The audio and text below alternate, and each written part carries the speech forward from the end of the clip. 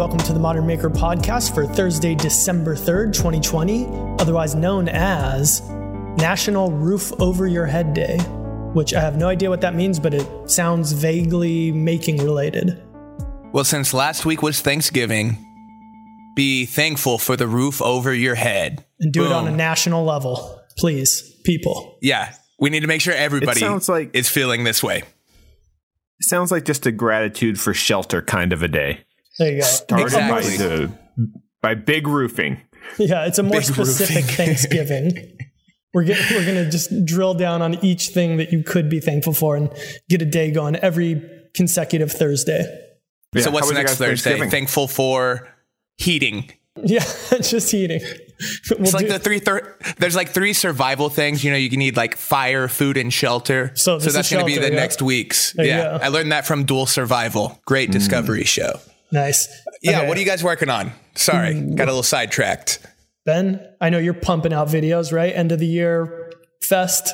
Let's see. I just finished up a heated concrete bench. I mentioned it before. Yeah, we were talking about it last week. Yeah, it worked, and I finished it. It looks great. Pretty simple project. I want to know how the concrete actually works. How hot does it get? How quickly does it get hot? And then is there any kind of things that you would do different or went particularly well? Wasn't hard. It heats up to a nice sort of 95 degrees after about an hour or two. That's cool. The mat itself will heat up to 150 degrees, it says. I don't think it quite gets that hot. And obviously there's a lot of thermal mass. There's about 180 pounds of concrete. So it takes a while for that concrete to get up to temperature. I did use some insulation behind the mat. Yeah, it was just more of I just wanted to see in general, like how long it would take the thermal lag to heat up that amount of concrete.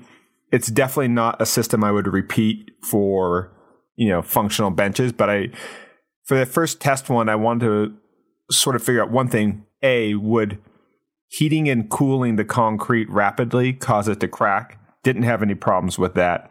And now that I see that, I'll probably work on a more elaborate system that uses a more expensive and more efficient heating system. So this is a rubber mat that you stand on. So not, using it for, inside as a heating element is a little bit janky, but for $50, it was the right price for the test. And it'll be a nice little prototype that we can use around the house. The real smart way to do it would be to put in tubing into it and run hot water from a boiler through it. Right. So that's kind of what I was thinking just now too. Go for it. Yeah, like I know they do that in houses, like under tile floors and stuff. I'm pretty sure it's water. Mm-hmm. Yeah, for radiant flooring, right? For radiant heating. Because then you can use propane or something, which is a very efficient way, dollars and cents wise, to heat up water. Water has a great properties for heat transfer, and you can just pump it through all the furniture. Obviously, making a modular system with hoses sort of connecting in and out would be, messy.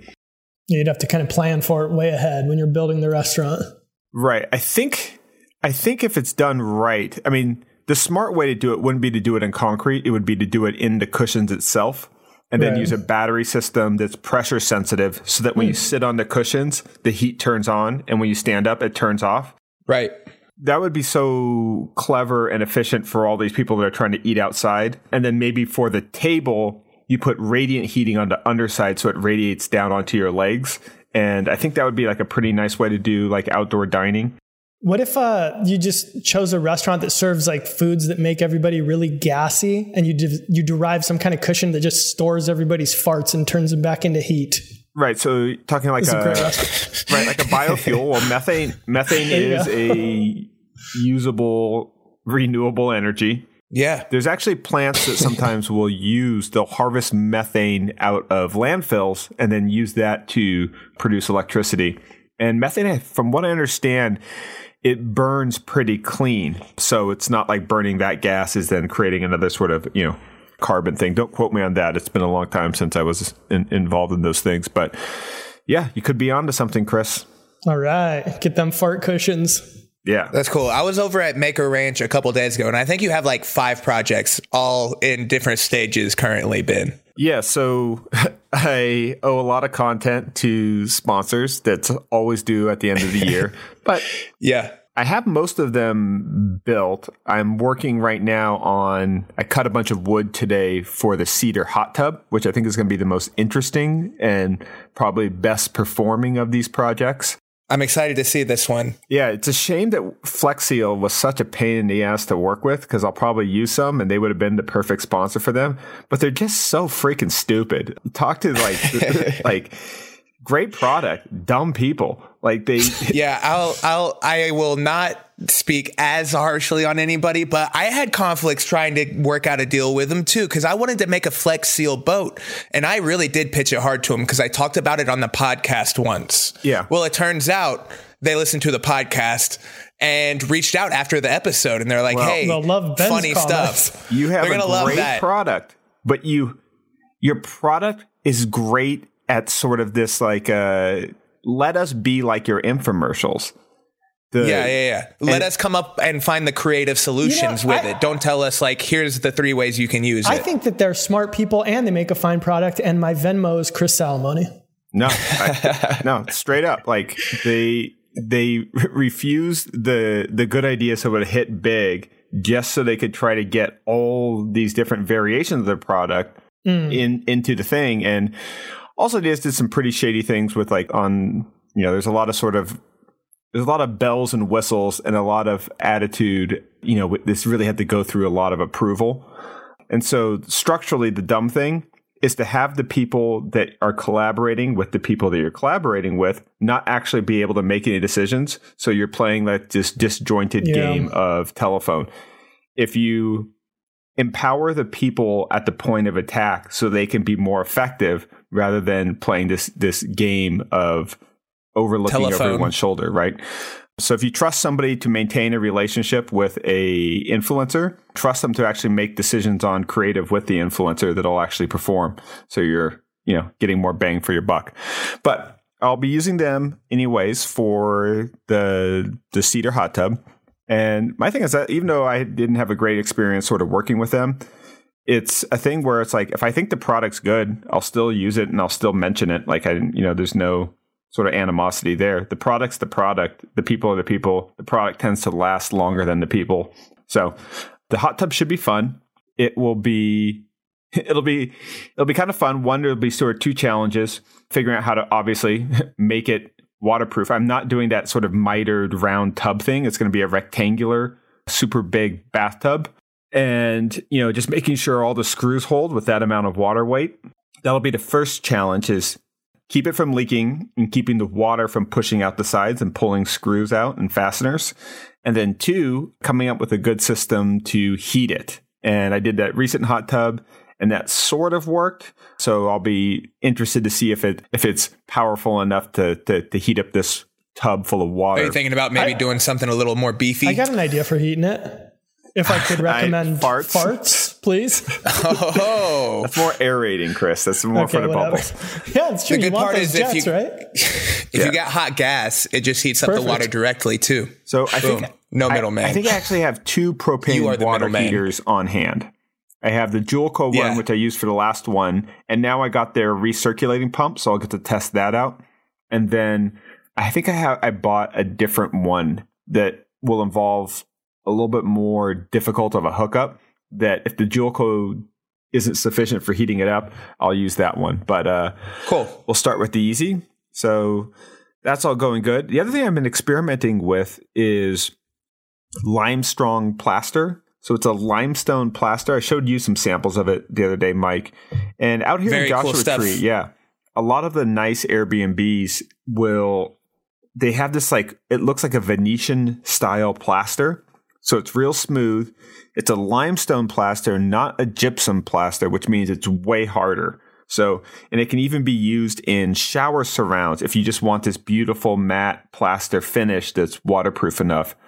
So I was trying to think, I want to use it for some architecture projects, but didn't you test putting it on a cinder block, right? Yep. So I coated a cinder block with it. So cinder blocks, are super rough. And I made a beautiful, smooth, white cinder block that looks like cast white concrete. It's kind of weird seeing that basic profile, that kind of iconic shape, but all like smooth and pristine looking. Mm-hmm. And I'm thinking I'm going to turn it into a little nightstand, make it like a wood drawer that fits in kind of a quick little fun DIY project. So, that's pretty cool. And that plaster stuff, you can mix any color pigment into it as well, right? They got some fire pigment, and it's like a dry powdered pigment, but it goes in really evenly. I showed you a sample where we mixed it in with some white concrete, and it came out like bright green. Oh, so those are the same pigments you would put into the wash stuff. Okay. Yeah. The plaster. A lot going on. You'll be seeing a lot of content coming out. Yeah. Pretty excited for this kind of holiday push. What about you guys? Just as an aside, this might be a little bit too inside baseball, but don't you guys think, I mean, I understand why it happens, but it's crazy that it happens, that like there seems to be the most opportunities at the end of the year for like sponsorships and that kind of stuff. And then the 2 months that it happens in are kind of like half months because of the holidays. Like everybody wants things all at the same time. It makes it very difficult. Sorry. I know we're all entitled here, and it's something to prepare for, though, in the future. Sure. Once you're in like August or September and everyone already blew their advertising budget for, until holidays, build up a little lead, maybe. Who knows? That's why, for the companies I'm involved with, like Semi-Exact, Maker Brand, big push should be like just after New Year's, like starting like January 7th is when you should when nobody wants to do anything. Your big ad spend. Ad rates are way cheaper. And exactly. Yeah. Cash the check when they come. But then the things that you have equity in, the things that are yours, that's all going to be evergreen. So do it while it's cheap. Exactly. Right. Exactly. There you go. Don't follow the trends. Follow the value. Or honestly, that's right. Probably even if you didn't have your own thing to hawk, you could just be like, I'm just going to make this stuff and not attach anything to it and just hold it until the end of the year and have way shorter hair in my videos that for some inexplicable reason. Continuity that's sort of what I was saying. Yeah. All right. What do you got going, Mike? Me. I am fixing up the house. Finally. Working on the workshop, getting that weather tight, fixing some, one side of the door is basically falling off, so I'm working on getting that put together, and then fixing all of the hot shot's great. I floated. Nice. I did a couple of flood coats over top of the original concrete to get it even more smooth. Mm-hmm. Still not perfect, but definitely workable. Yeah, I think what I'm going to do is just make a cool little building platform, because Ben, you're kind of the guy that was like, hey, just build it in the floor, right? But I hate to say it, you're kind of right. It's cool because you just get to lean over everything you're doing. You get the bird's eye view. So if you're circular sawing something, you're not trying to look at the straight line at a weird perspective. You're shooting it right down the arrow. So it's great. So I think instead of working directly on the floor, I'll come up with a couple of cool like little building platforms, maybe some ways of like creating some workshop essentials for people that are in non-traditional workshops, since my space is kind of small and I'll eventually be in the legit big shop. But aside from that, I've been working in the backyard. I'm building a small deck for the bus.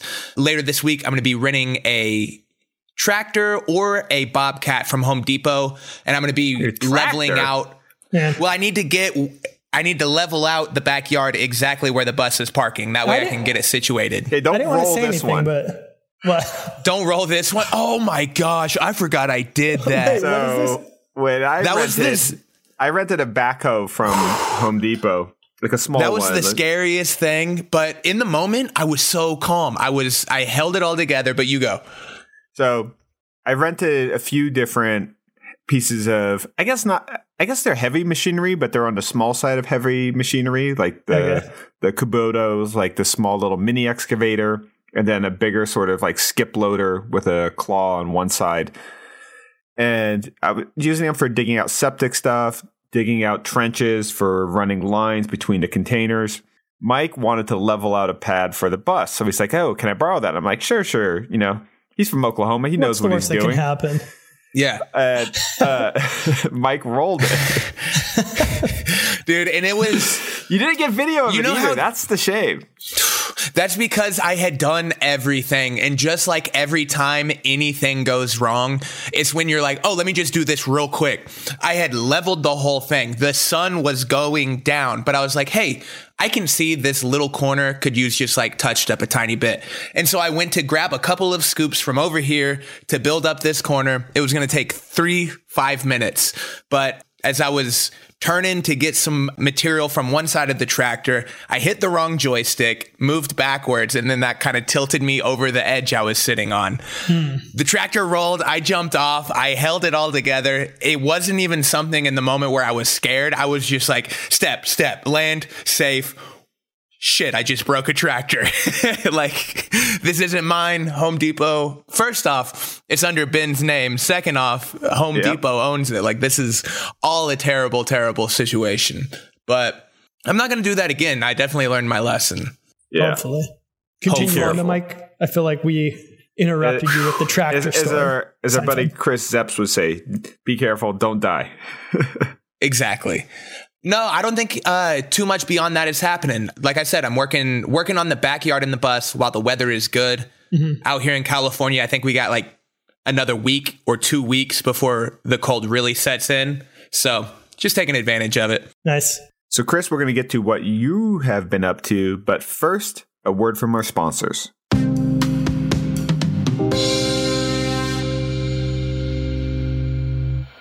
Thank you, Storyblocks, for sponsoring this episode. If you're unfamiliar with them, Storyblocks is the complete stock solution, providing an unlimited library of high-quality, royalty-free video, audio, and images through cost-effective subscription plans. So if you're a creator and you ever find yourself stuck because you're looking for that perfect sound effect or B-roll clip or a template to adapt into a graphic, or maybe your agency's always in need of stock photos or illustrations, Storyblocks is perfect for you.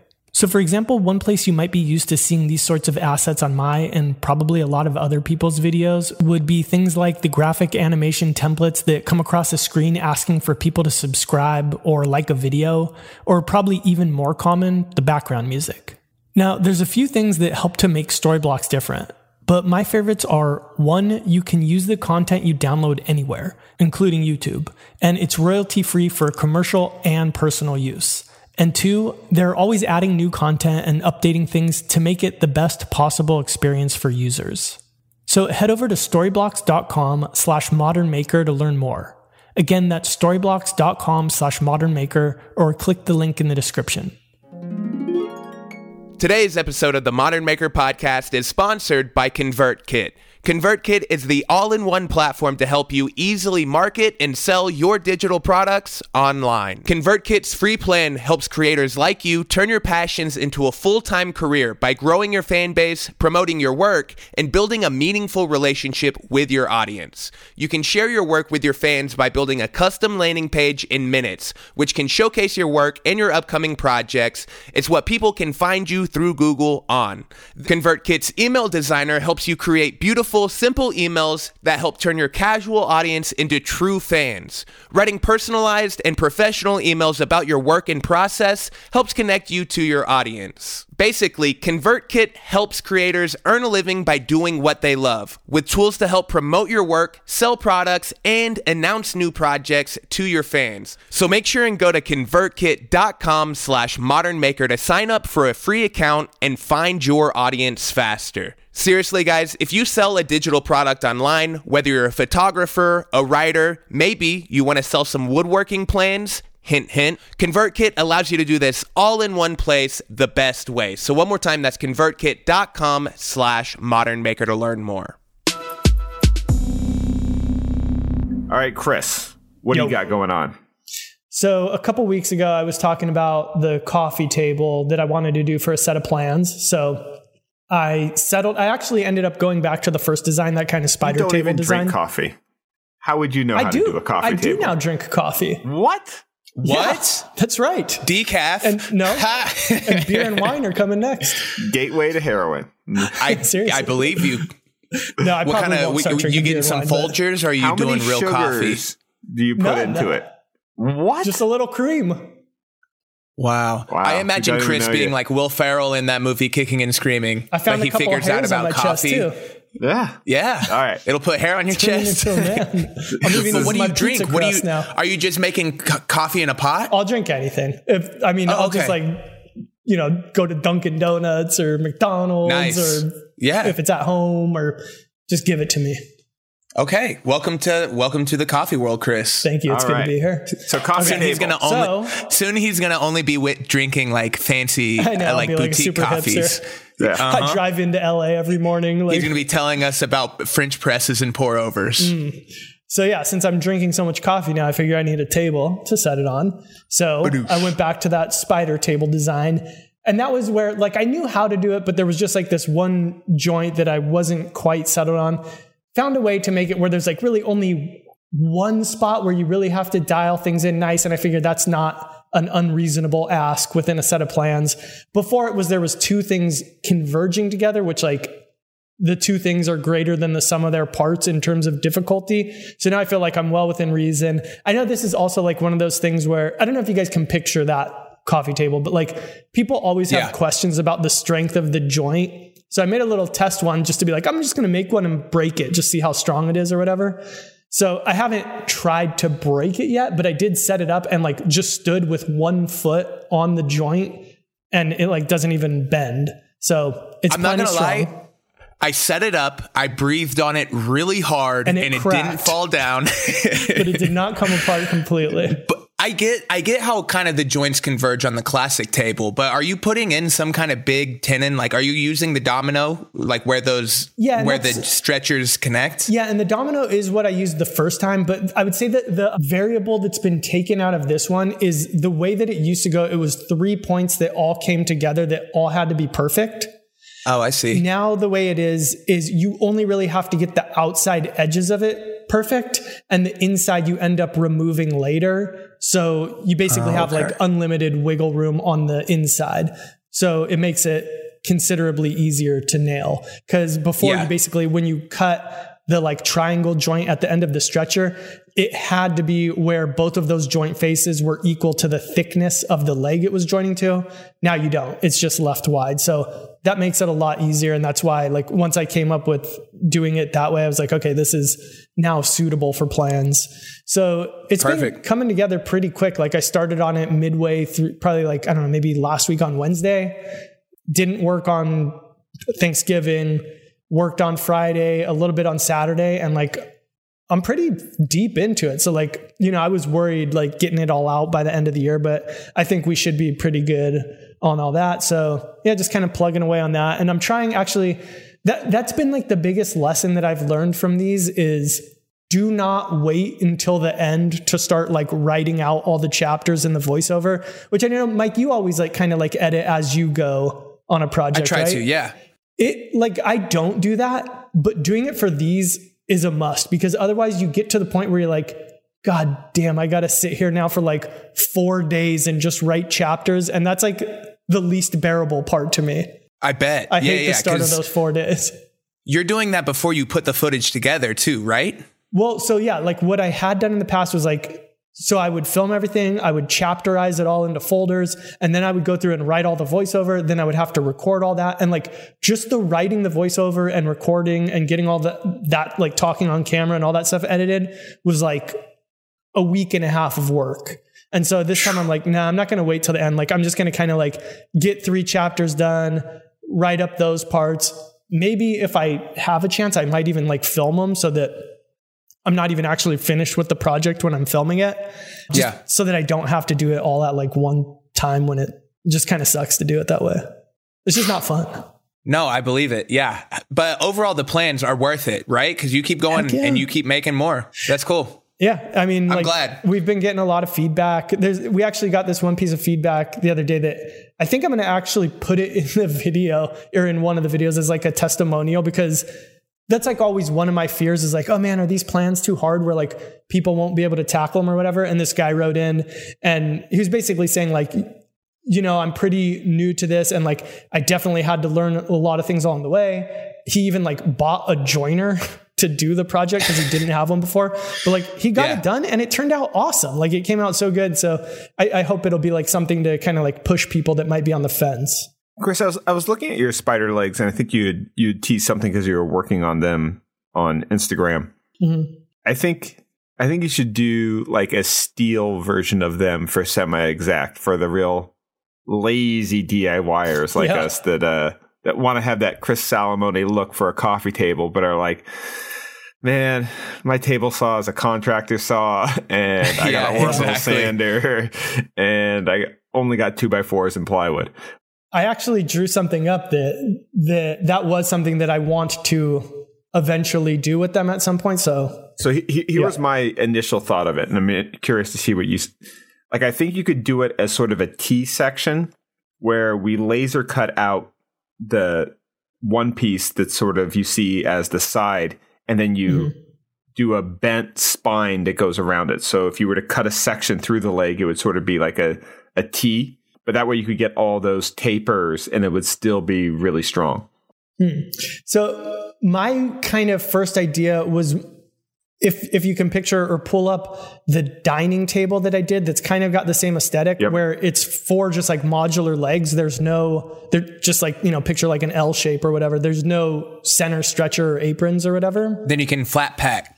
Yeah. So you would do it in 2 pieces and then also have like a series of elongated holes on the underside of like what becomes the flat part of the leg, the part that attaches to the underside of the table, so that they could account for any kind of wood movement. You could basically do like elongated legs that run like so that you could angle them at 45, but the elongated hole would run perpendicular to the grain of the table. And you could do them like a few different ones. So like you don't use every screw hole for attaching them. Right. You just use a few of them. Depending on what orientation you have the leg in. I like it. Then it's a smaller piece of steel. Yeah. Smart. Thank you. So now that we all know what we're working on, should we go back to doing the questions that people were nice enough to send in? Yeah, let's hit it. All right. So let's see. Where did we leave off with? Who was your celebrity crush? Yeah. That's the last one I remember. But I think we did keep going. But okay, we did not answer this. Somebody asked, pros and cons of different wood species. Ooh. I mean, I guess the obvious is what you like the look of is the most obvious pro and con, right? Well, let's think of all the criteria. Okay. Obviously, aesthetics. Yep. Then there's structural properties. There's cost is probably actually going to be the biggest one for a lot of people. Yep. The other thing that I don't think gets brought into this enough is composites. The idea of plywoods versus solid woods or particle boards, OSBs, and kind of these synthetic hybrid type products that are on the market as well. So I would say, are there any other category? I mean, there's other specific categories like hardness and sort of strength and flexibility and things like that. Yeah, I guess like environmental type. So like, if it's going outside or depending on where you live or something like that. Gotta stay away from that paddock. Yeah, and I was about to say, and then you got some stuff that, like red oak, that's got like long, kind of splintery grain. It can get like ugly cross cuts really easy, but maple or birch, it'll burn on you, Yeah, how easy it is to work with depending on what tools you have. Yeah, so, I mean, the way I look at it is I want things that'll look nice, but cost a little bit. And so I think plywood is a great way at this particular moment to do that because mid-century modern is still really popular. Plywood associates with that. Plywood's cheaper than sort of solid wood. And if you're not so into that kind of farmhouse chic kind of look, the sort of Joanna Gaines, Shanty to Chic Girls kind of thing, then 2x lumber is probably... It's just a little chunky. Right. 2x lumber is great for that kind of shabby chic look or that modern farmhouse rustic look. So that's not really what really moves me too much. So that's why I'd say plywood is sort of, I think, the best option for practicing and making stuff that looks pretty good. Of that, there's a lot of variation. Mike and I really like the Radiata pine plywood when it's available at Home Depot as sort of a cost-effective alternative to Baltic birch. I'd say one of the most underrated woods, I think, is poplar. As a sort of solid wood that's in between kind of a hardwood and a softwood. It's really easy to work with, very consistent grain, very few knots. It machines really well. And if you do like a whitewash finish or a tinted stain, you can kind of get rid of that green look, which some people don't like. But I would say lean into the green and actually do a green tinted stain and kind of emphasize it. And I think you could do some pretty cool furniture there. Other than that, I think, I think it's like my favorite cut of steak. Here's the food analogy. Here we go. It's The cut, I don't think, whether it's a ribeye or I've had ribeyes that were terrible and New York strips that were great. In general, I sort of favor the ribeye. But is New York strip supposed to be like a cheap cut or something? No, it's still expensive. Okay. But they're just different. They're sort of comparable in price, but I think ribeye is slightly more. Mm-hmm. So all things being equal, I prefer the ribeye, but I've had plenty of ribeyes that were worse than New York strips that I've had, because it comes down to, how was that cow treated and how was it prepared? So I don't get too caught up. What I would say is look at what deals are available to you locally. And that way, that'll sort of help you stand out if you're a content producer nationally, because you're going to be the person that uses that thing.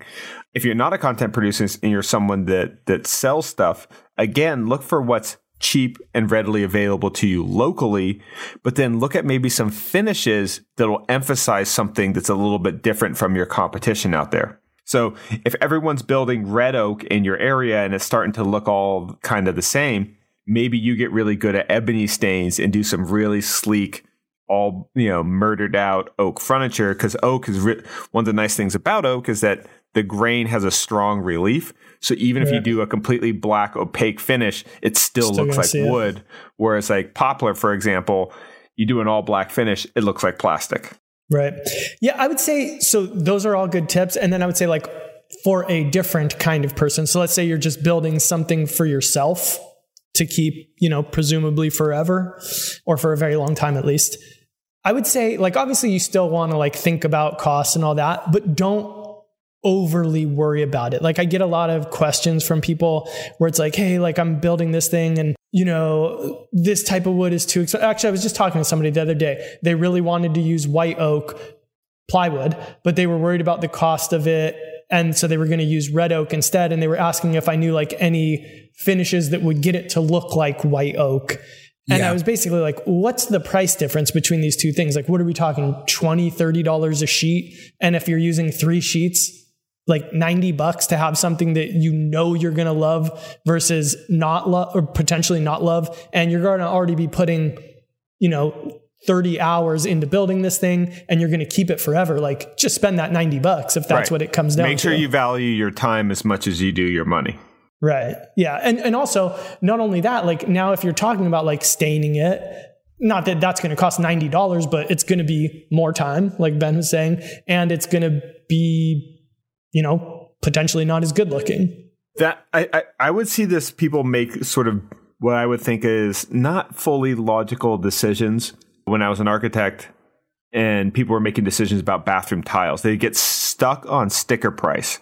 Mm-hmm. So if you look at like a bathroom remodel, the labor is going to be more than the material cost, because you got specialty labor like plumbing, you got a lot of installation, and then you have tile, which is very tedious. And people would be picking their tile and be like, I really like this tile, but it's $12 a square foot, and this one's only $8. Yeah. And they're like, I guess I'll go with the 8 ones because we want to be conservative on the budget.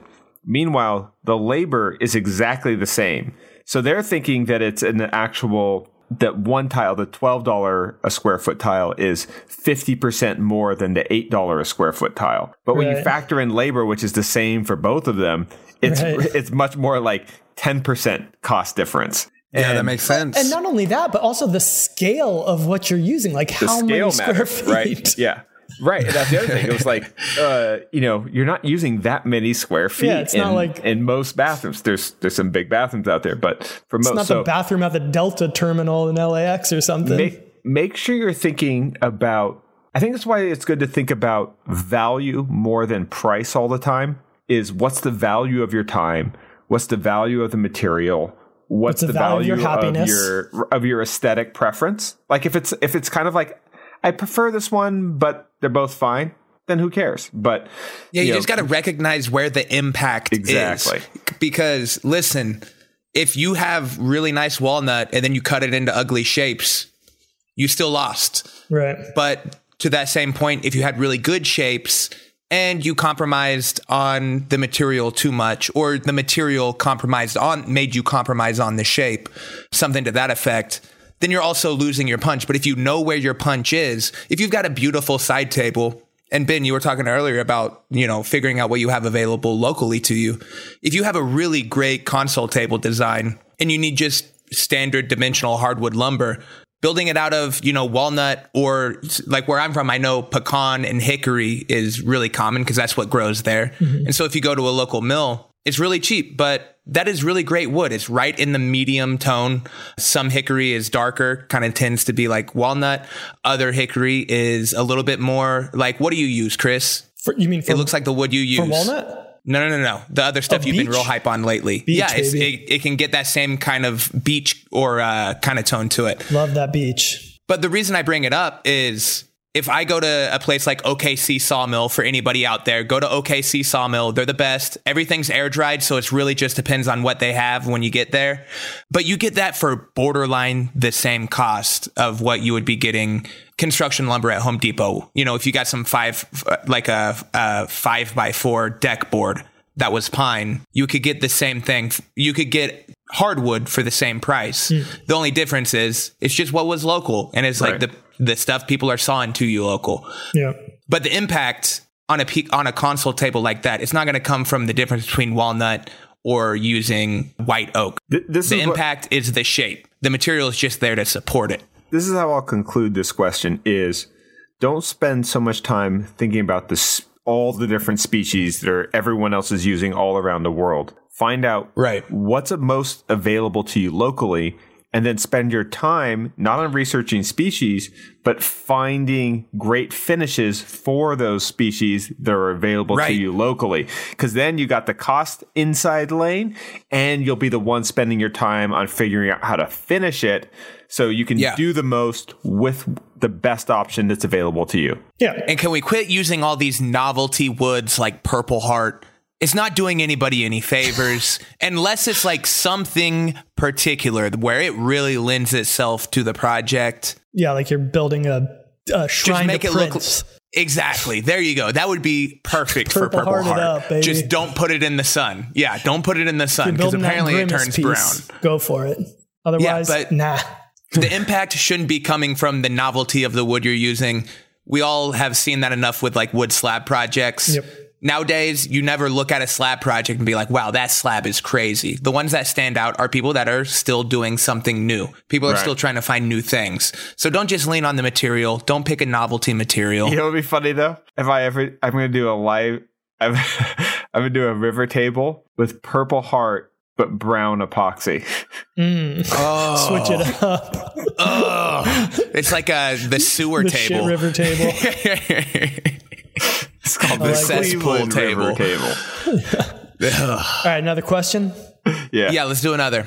This one comes in from Nomoloska. And actually, I just noticed I don't always say people's names. So sorry, I'm not always remembering to say people's names. But lucky day for you, Nomoloska. How much do you consider footprint in the design process? So the overall space of something, I guess. So do they mean like ecological footprint? Do they mean like how big, how much space it takes? I thought of it as the latter, the footprint in your house or the person's house or whatever. Well, I do think about like my footprint in my studio because we have painted floors. So like footprints definitely show. So if I had any advice around that is, well, you just need to build whatever's natural for your space. I think the thing that I had a little bit of a struggle with whenever I started building was just finding your starting point. Right. And what's helpful for that is just knowing what's standard. And the beauty is we have Google, so you can Google standard dimensions, coffee table, dining table. It'll let you know a dining table needs to be 30 inches high, that sort of stuff. Yeah. And then from there, footprint is really just how it feels in the space. And that's just so subjective. But always air for plenty of room to walk around. You don't want your stuff to cramp up your room. Yeah. Okay. So how do you decide on how big the cedar hot tub's going to be, Ben? I think about a normal bathtub and then what I'm dissatisfied with it and what I would like more. So I want something... I want to keep it as small as possible. So I'm, less water to heat. Less material, all those things. But I want it to be able where I can lie down, flatten it. So I made it 6'6", so you can just full on stretch out and submerge all the way. I just feel like being able to stretch out in a bathtub sounds like so nice. Luxurious. Yes. It's not that deep. So I didn't make it as like a jacuzzi will often be like up to 3 feet deep, but a lot of that's just for your feet to go down because you're sitting upright. I think it's always better. So I'm making it about 22 inches deep but a full 6 feet long. And then I'm going to make like a little headrest that's like kind of scooped out like a horseshoe. So you can have your face just above water, but you could full on just like take a nap. Then you could put a lid on it. It'll be a coffin. Perfect. Just your head popping out. Well, Yeah. I think like, I mean, take some mushrooms, like just sit in the hot tub and stare up at the stars. In the tree. Dude, in the desert. as long as your nipples don't pop out in the cold. That was whenever you were talking about the depth of it. I was like, as long as those nipples don't pop out. Like a normal. Okay, so how deep do you think a normal bathtub is? I bet it's more shallow than you would expect. Probably somewhere around 22 to 26 inches. A bathtub? It's like probably 16, I would guess. Less. It's 14. Like No way. yeah, bathtubs are really shallow. Wow. Yeah, go measure your bathtub and get back to us. Yeah, Mike, Like think about it. If it was that deep, that'd be like stepping into like your dining table. Like you'd have to get a ladder to get in Oh my there. God, you're right. So that is tiny. The height from the exterior is somewhere between 12 to 16 inches, which means the interior depth. Right. And then when you don't fill it all the way to the brim. Yeah. So you really Right. only have about 10 to 12 inches of water. So Ooh, that's something else that suck about tubs. You should make it to where it can fill all the way up or very close to the Infinity edge. edge. Let's flood people's Right. bathrooms. It doesn't need to flood over the edge quite, but it should fill up high. That's cool. So I like the things that are oversized. The other thing, what I'm trying to source right now for my new house is, I think urinals are awesome. They also use less water, so good for the environment. Save the rainforest and the pandas and all that shit.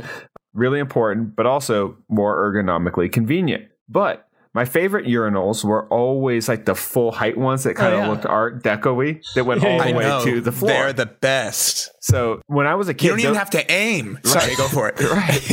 Stand like there just- and pee at the wall. Yeah, you can just keep checking your email and stuff like that. Then you don't even need to wash your hands afterwards. Like you're all set. It's a great time.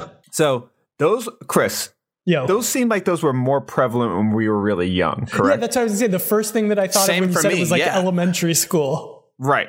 So I want to find an old school urinal like that. That is luxury, bro. Wouldn't that be That baller? is real luxury. So I remember we were looking at really cool bathrooms the other day, and there was one that had a bathtub and a shower next to each other, but the surround of the shower and the tile of the tub, it was all the same finish. It all blended together. It was very cool and separate at the same time. But no imagine the floor-to-ceiling opposite side of urinal. I was about to say, but then you just turn around and there's a floor to ceiling urinal just waiting for you.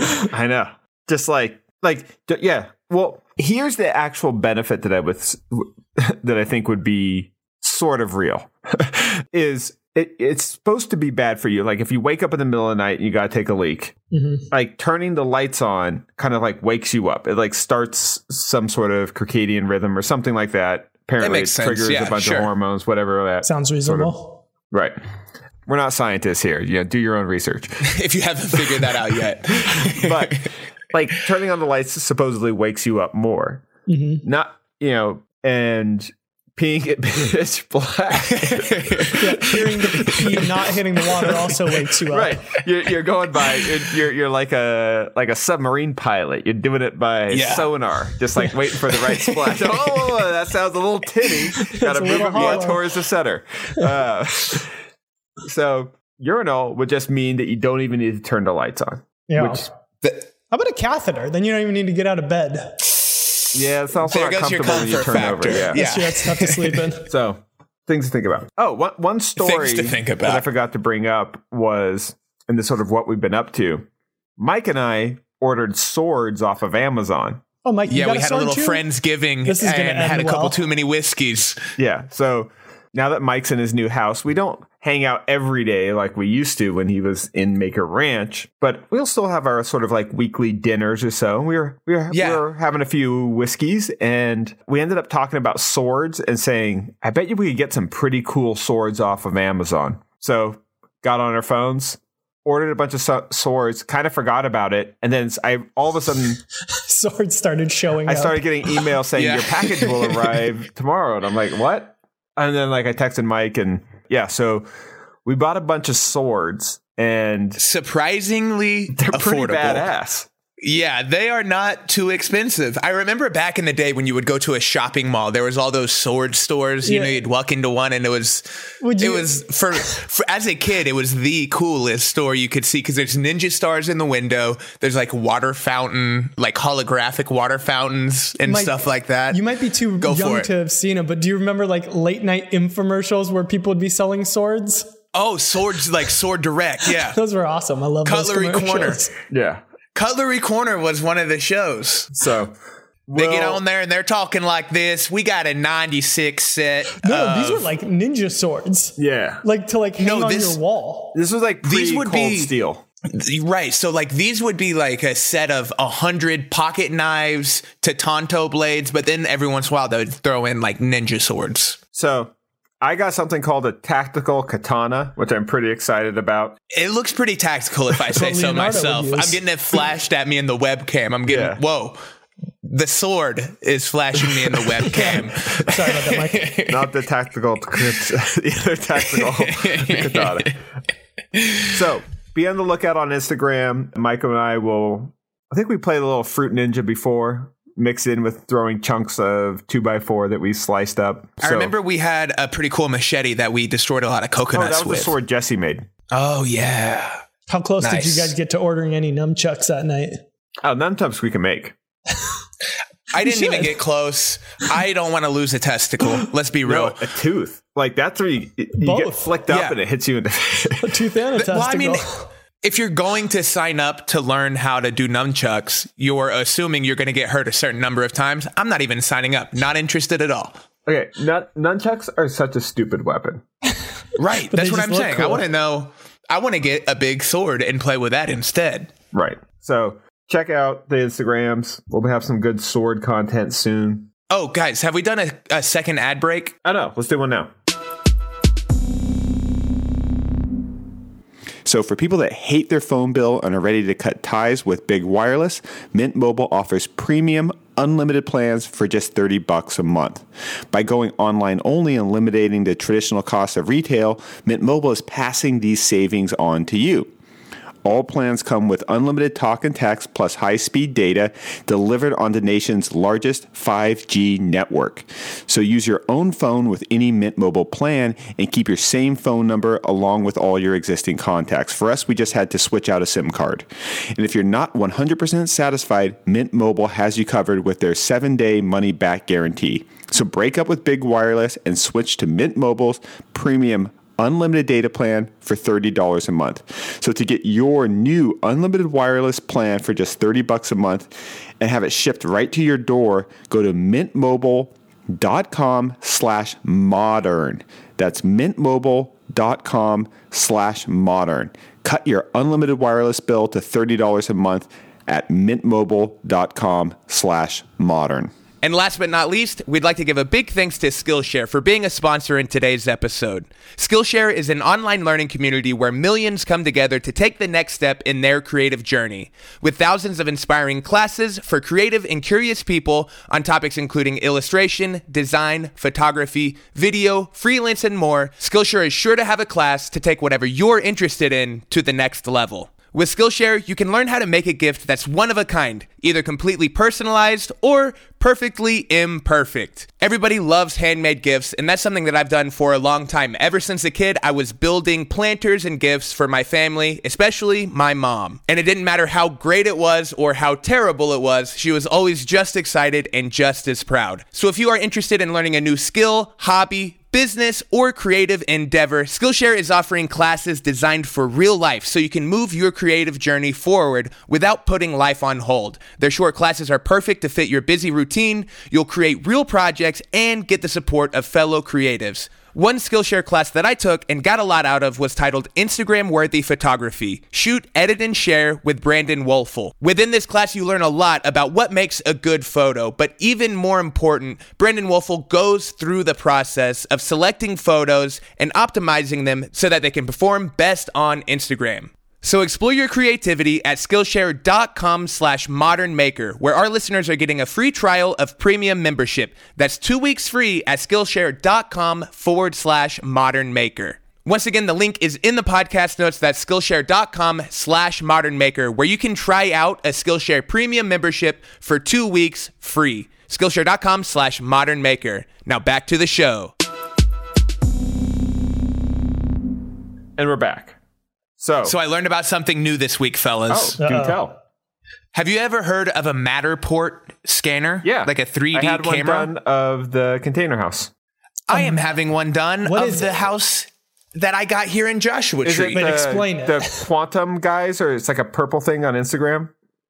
No, I just had someone reach out to me on Instagram. His name is also Mike. I don't remember his What are last the name, but he just chances? hit me up in my DMs. He's like, hey, dude, I was watching some videos and that he's built a couple of things that I've made.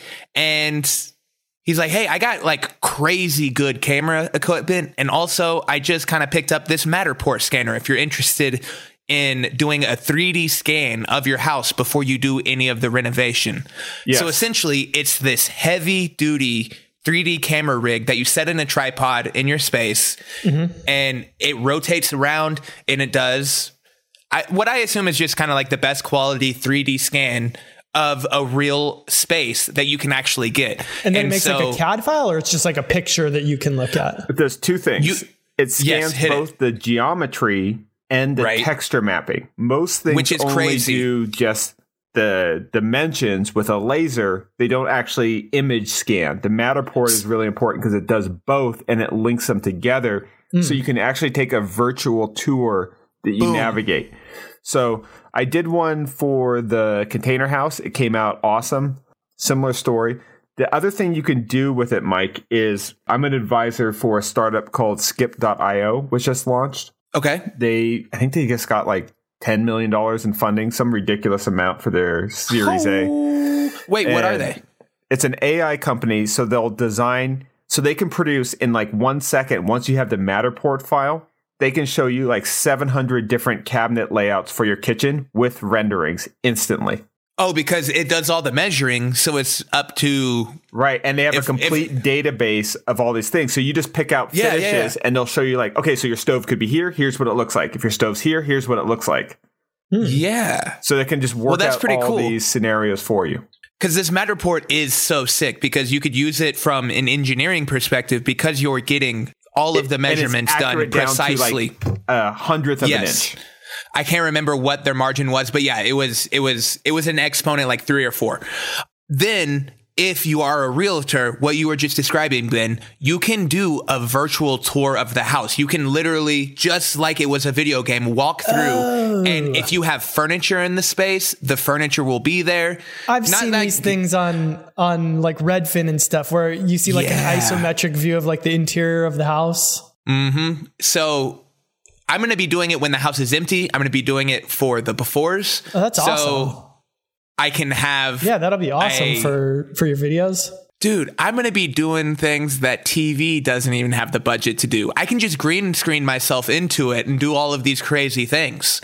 So how much I'm is excited a for it. Matterport? You can pick them up for a few grand. Let's get one. I'm looking it up right now. Yeah, you guys talk. I want to find it out. Go for it. Buy now. It's better just to get an operator to do it and process all the files for you.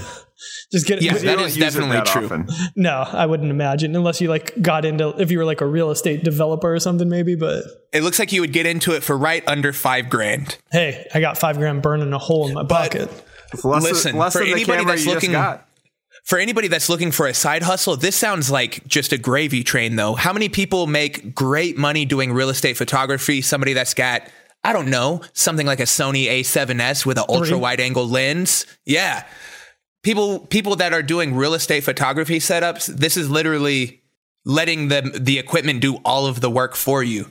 Not to say one is better than the other, but if you're a real estate photographer that are doing things for Zillow and Redfin listings, if this thing only costs $5,000 to get into and having that as an upcharge, that is a gravy train. Yeah, I think that this would actually be good for somebody who doesn't do real estate photography and just do this, because this You're is right. Like if you are the real estate, instead of hiring somebody, I apologize, Chris. I just talked over you so bad. Even just be like, hey, I'm looking for some new thing to get into. Like I can invest $7,000 and like have everything covered that I need to be up and running. I've got my Matterport.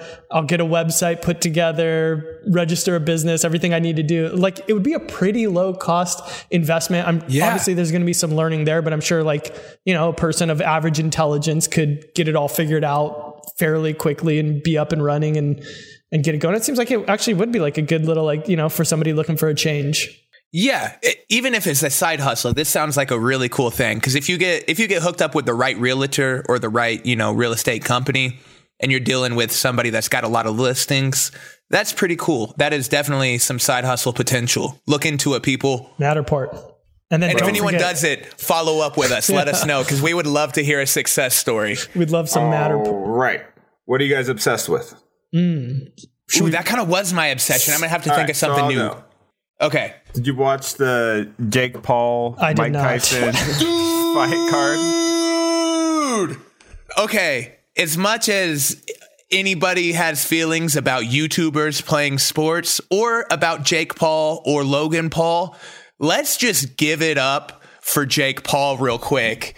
He starched Nate Robinson. Hit it, Ben. So what's interesting is I've never watched a Jake Paul video in my life, but I was interested in whether or not this sort of intersection between sort of a mainstream pop culture thing like NBA basketball and the mainstream side of independent media, which is what I would say sort of Jake Paul represents. Yeah, for sure. And it's kind of seemed like it was dominating Twitter. And it was really interesting where I don't think people understand that like fighting is a lot more like tennis than it is like a decathlon.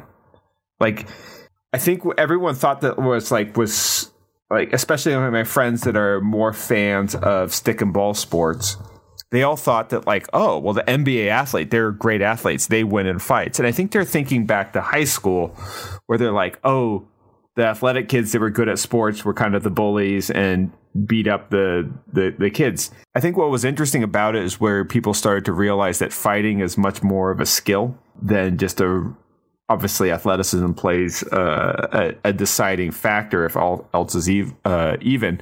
Right. But what was interesting about it, and the reason why I brought it up was the whole card and production was like kind of a shit show, but very entertaining, and everyone seemed to kind of like it and enjoy it. And I don't know if it was because it was like a sort of it's the pandemic and we want something kind of whack and crazy and informal, but it seemed to be like the really popular thing. There was a UFC card that same night and no one was talking about that. Everyone was talking about this.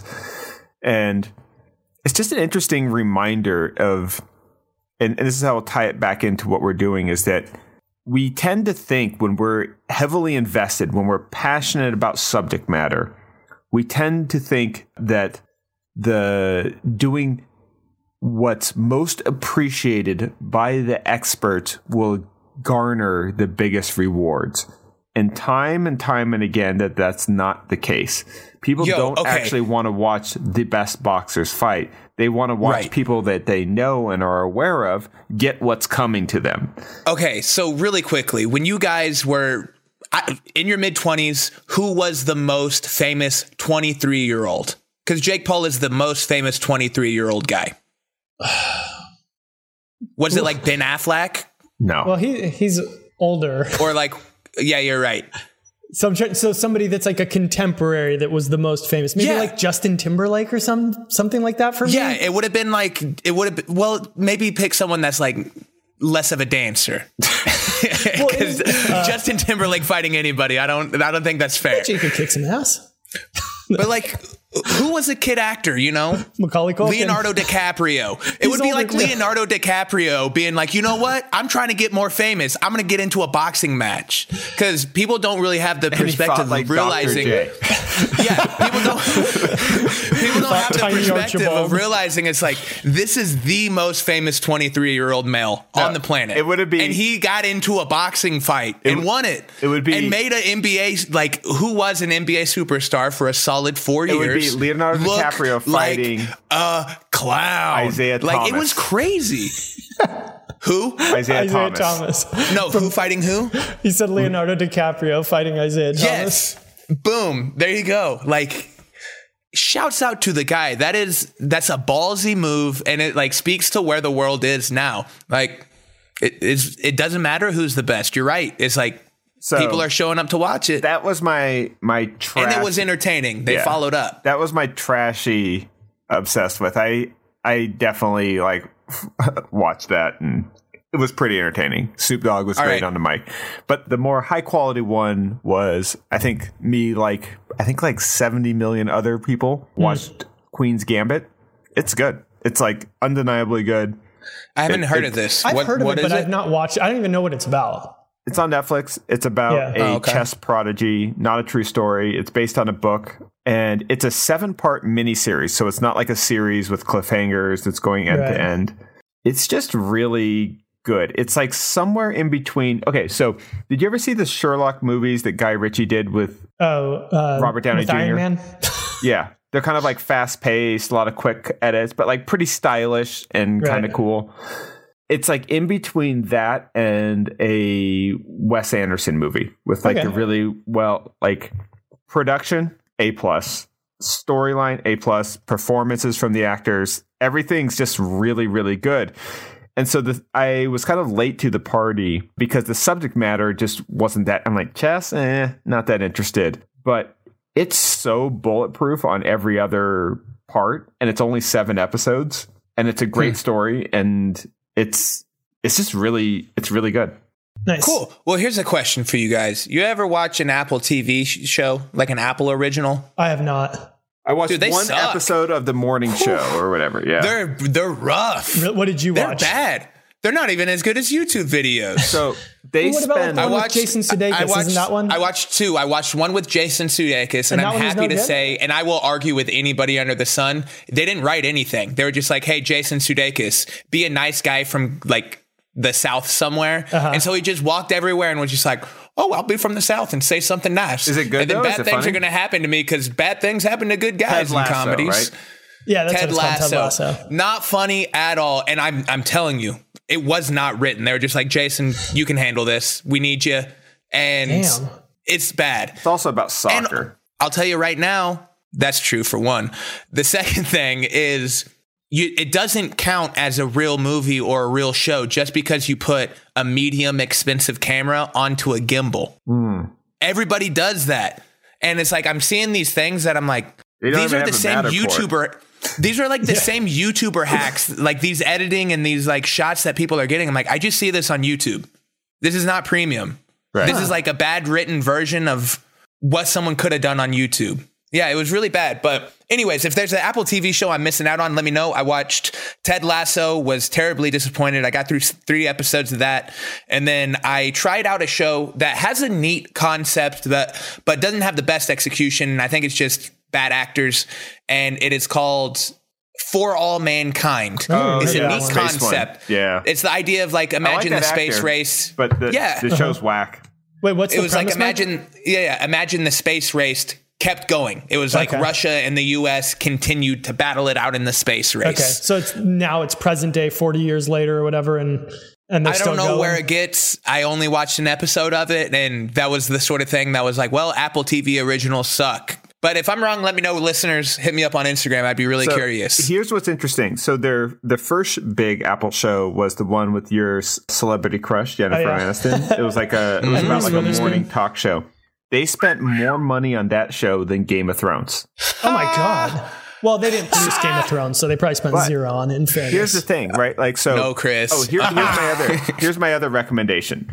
This is my strongest recommendation. Okay, this is what we need. It's a book called Post-Corona by Scott Galloway. He wrote it during the lockdown. Man, he's quick. a business professor from NYU, from the Stern Business School.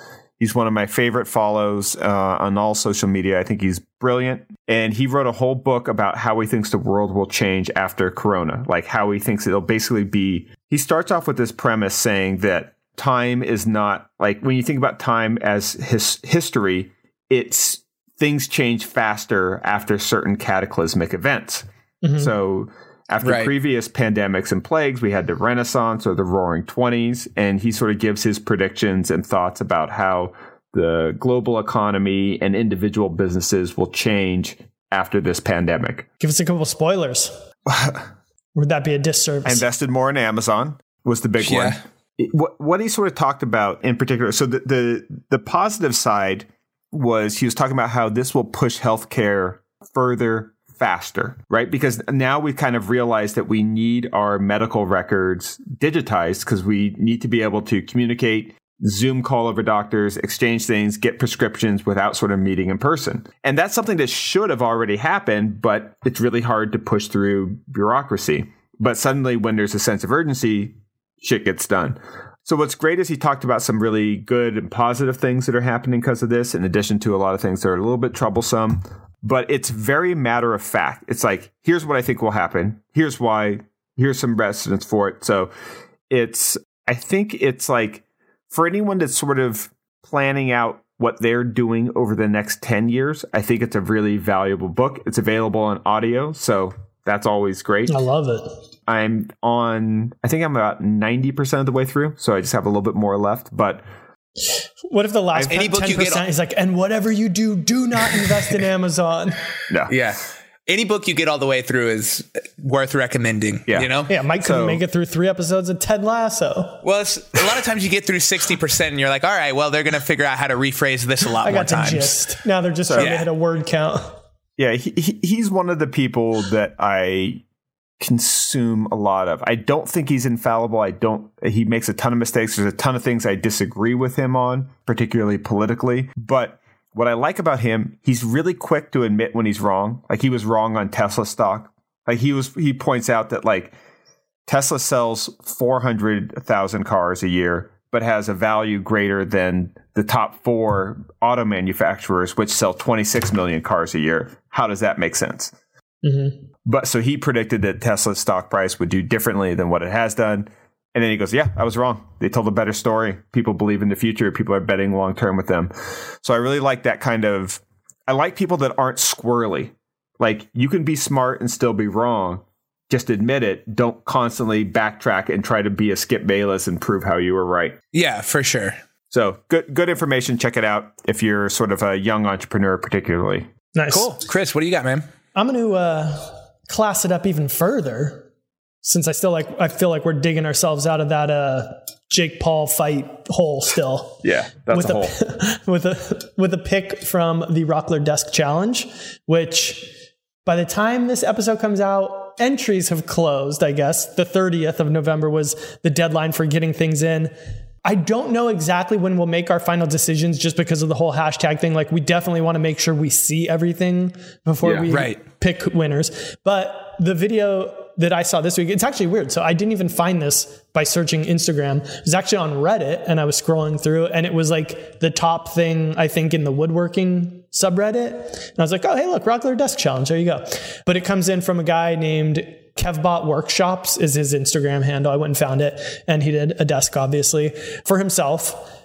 And it was cool because, like, you could tell he put all, like, the things that are important to him in it, like in terms of, like, cable management and that type of stuff. Like, he really spent time doing all that stuff. And then aesthetically, he did this, like, really cool mosaic pattern over the left side bank of drawers, which I think are like false front drawers. But then on the right side, he did one of those, like, kinetic doors.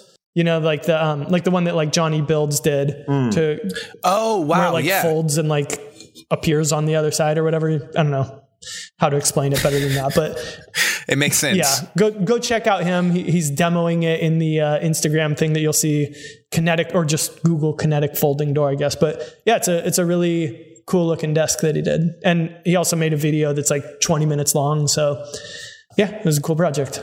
Nice.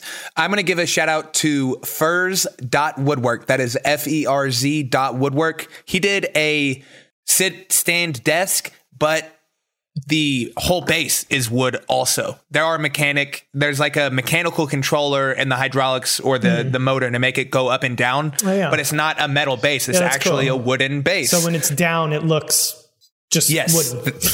That's the key. Yeah, it totally disappears whenever it's down. And then I'm sure whenever it transforms, it makes it that much more cool. Wow. He knows where the impact is.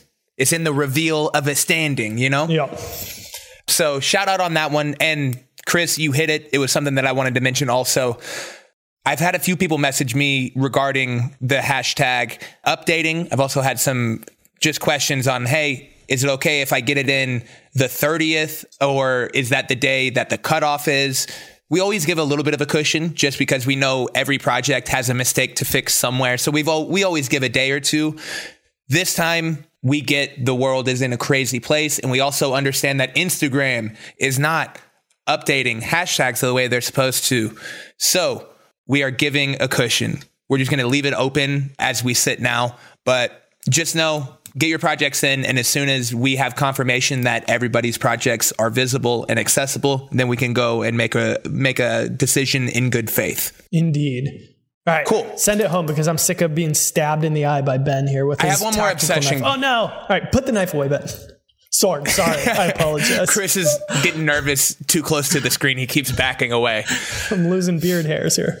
My obsession is also an RIP. It goes out to Alex Trebek from Jeopardy. I was never a fan of Jeopardy, but after his passing... Well, I mean, come on, man. What? It's on daytime TV. No, it's like 7 o'clock at night. That was dinner time viewing. It's just funny because it would just be. I was imagining the inverse where Mike was saying, "You know what? I'm a huge fan of the man. I'm becoming a huge fan. No, this is the thing. Yeah. So I'm not going to act like I've watched a lot of Jeopardy. I really haven't. My whole life, I've probably seen 15 minutes of an episode a couple of times." It is a great show. And the cool part is it's on Netflix. So you can just kind of play a whole season in a day because they play so fast. Oh, man. Without commercials, an episode is literally probably 15 to 16 minutes. And the dynamic of Jeopardy is so much more interesting than I thought it could be. The fact that a winner gets to come back. Heck yeah. And just rack up as much money as he can basically defend, because it's King of the Hill. If you win, you get to, if you make it, take it. You know what I mean? Yeah. If you win that night, you get to come back tomorrow. It's like so you could win 20 grand one night, like 15 grand the next. Winners stay in. Yeah, exactly. You could make 30 grand the next night. And so I'm watching these people. I've had it on the background constantly. I've ran through 2 seasons in like a week. Mike's the entire day Netflix is just like soaking it all in. Well, Jeopardy, one more time, is great because you can just pop in and out. As long as you know what the score is and what the next right. question is, you're in it. Like if you missed 5 minutes, it doesn't matter. Wait a minute, who's Ted? And there's the funniest thing that happens with Jeopardy. When a guy goes on a run, it doesn't matter if you knew he was going to win the moment he came on, and it doesn't matter if he was an underdog and he was able to stay for 4 days or 4 weeks. As soon as you lose, Alex Trebek, during the exiting conversation when there's closing credits, the music is going, he's talking to the contestants, and Alex Trebek in the game show world is at least known as kind of the conversationalist, right? He talks to the contestants, and that is their time to shine. When Alex Trebek asks you like who you are and then something like a little story to tell, it's all the pressure in the world. And when people do it well, they are so happy. And when people do it poorly, you see it on their face. Yeah. They regret it for the rest of their life. But when somebody goes on a run in Jeopardy and then loses at the end of the episode, Alex Trebek does not give them any attention. He just talks to the winner. It's his job to talk to the winner. And so you see this person that's been used to getting all of Alex's attention at the end of the episode. And he's just so thirsty, like trying to get into the conversation every time. Since I'm not coming back.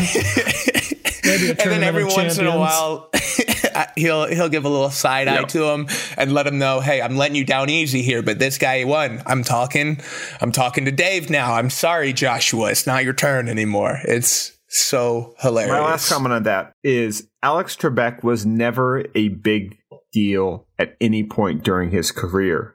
But he did the damn thing for so long and did it with dignity and with class and was just didn't do any hype things. He's the opposite of Jake Paul. He's not this flash in the pan that does annoying things and tries to be obnoxious. He's the opposite of like a Floyd Mayweather. He's like a George Foreman. Right. Here's a good example. He's not a troll at all. He just did his job, understated it, did it well, and he became beloved. And I think that when you see the people whose careers really get celebrated, it's a lot of that. Not the people that were, hey, look at me, watch this, check this out, look at my river table. I have a good example of that. High approval rating across the board. So I've watched quite a few episodes, and any time they do an episode without clearing all of the boards, the next episode, without fail, this happened, I think, 3 times. It might have, maybe more, maybe less. I don't pay attention perfectly. Right. But over 2 seasons. 6 episodes. Yeah. No, I've watched 2 seasons. Every time they do an episode and they don't clear the boards, he's like, hey, and then as soon as the next episode starts, he's like, hey, everybody, welcome to Jeopardy. These are our contestants. And he's like, last episode, we didn't clear the board. So this time I'm not talking. We're running it. And he does every time. Let the questions be the star. Like if the game doesn't get to be completed in the time allotted, he makes sure it does next time. It's not about him. You know what I mean? He's like, sorry. He apologizes. He's like, hey, sorry I talked so much last time. We're going to get to it. So yeah, Alex Trebek, an OG, a true OG. And I did not have the respect for him that I do currently. Or I didn't know he had so much swag. He really does. When Bob Barker dies, no one's giving him this attention. Is he alive? No idea. See? I win my point. Yeah, but that's the beauty of being able to ride out. That's the beauty of being able to ride out into the sunset. Bob Barker, he sparked hot. He was in Happy Gilmore and he had Price is Right. I think in the other order. All right. Take it home, Mike. All right. Thank you guys for listening. Thank you guys for submitting questions. Keep them coming. We love talking about things that are a little outside of the box. If you want to give us a review on your app that you listen with, we'd appreciate it big time. A 5-star would be great.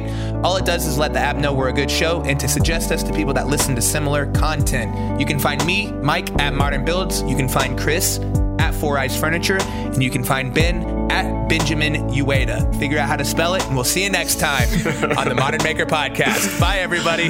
Later. Bye.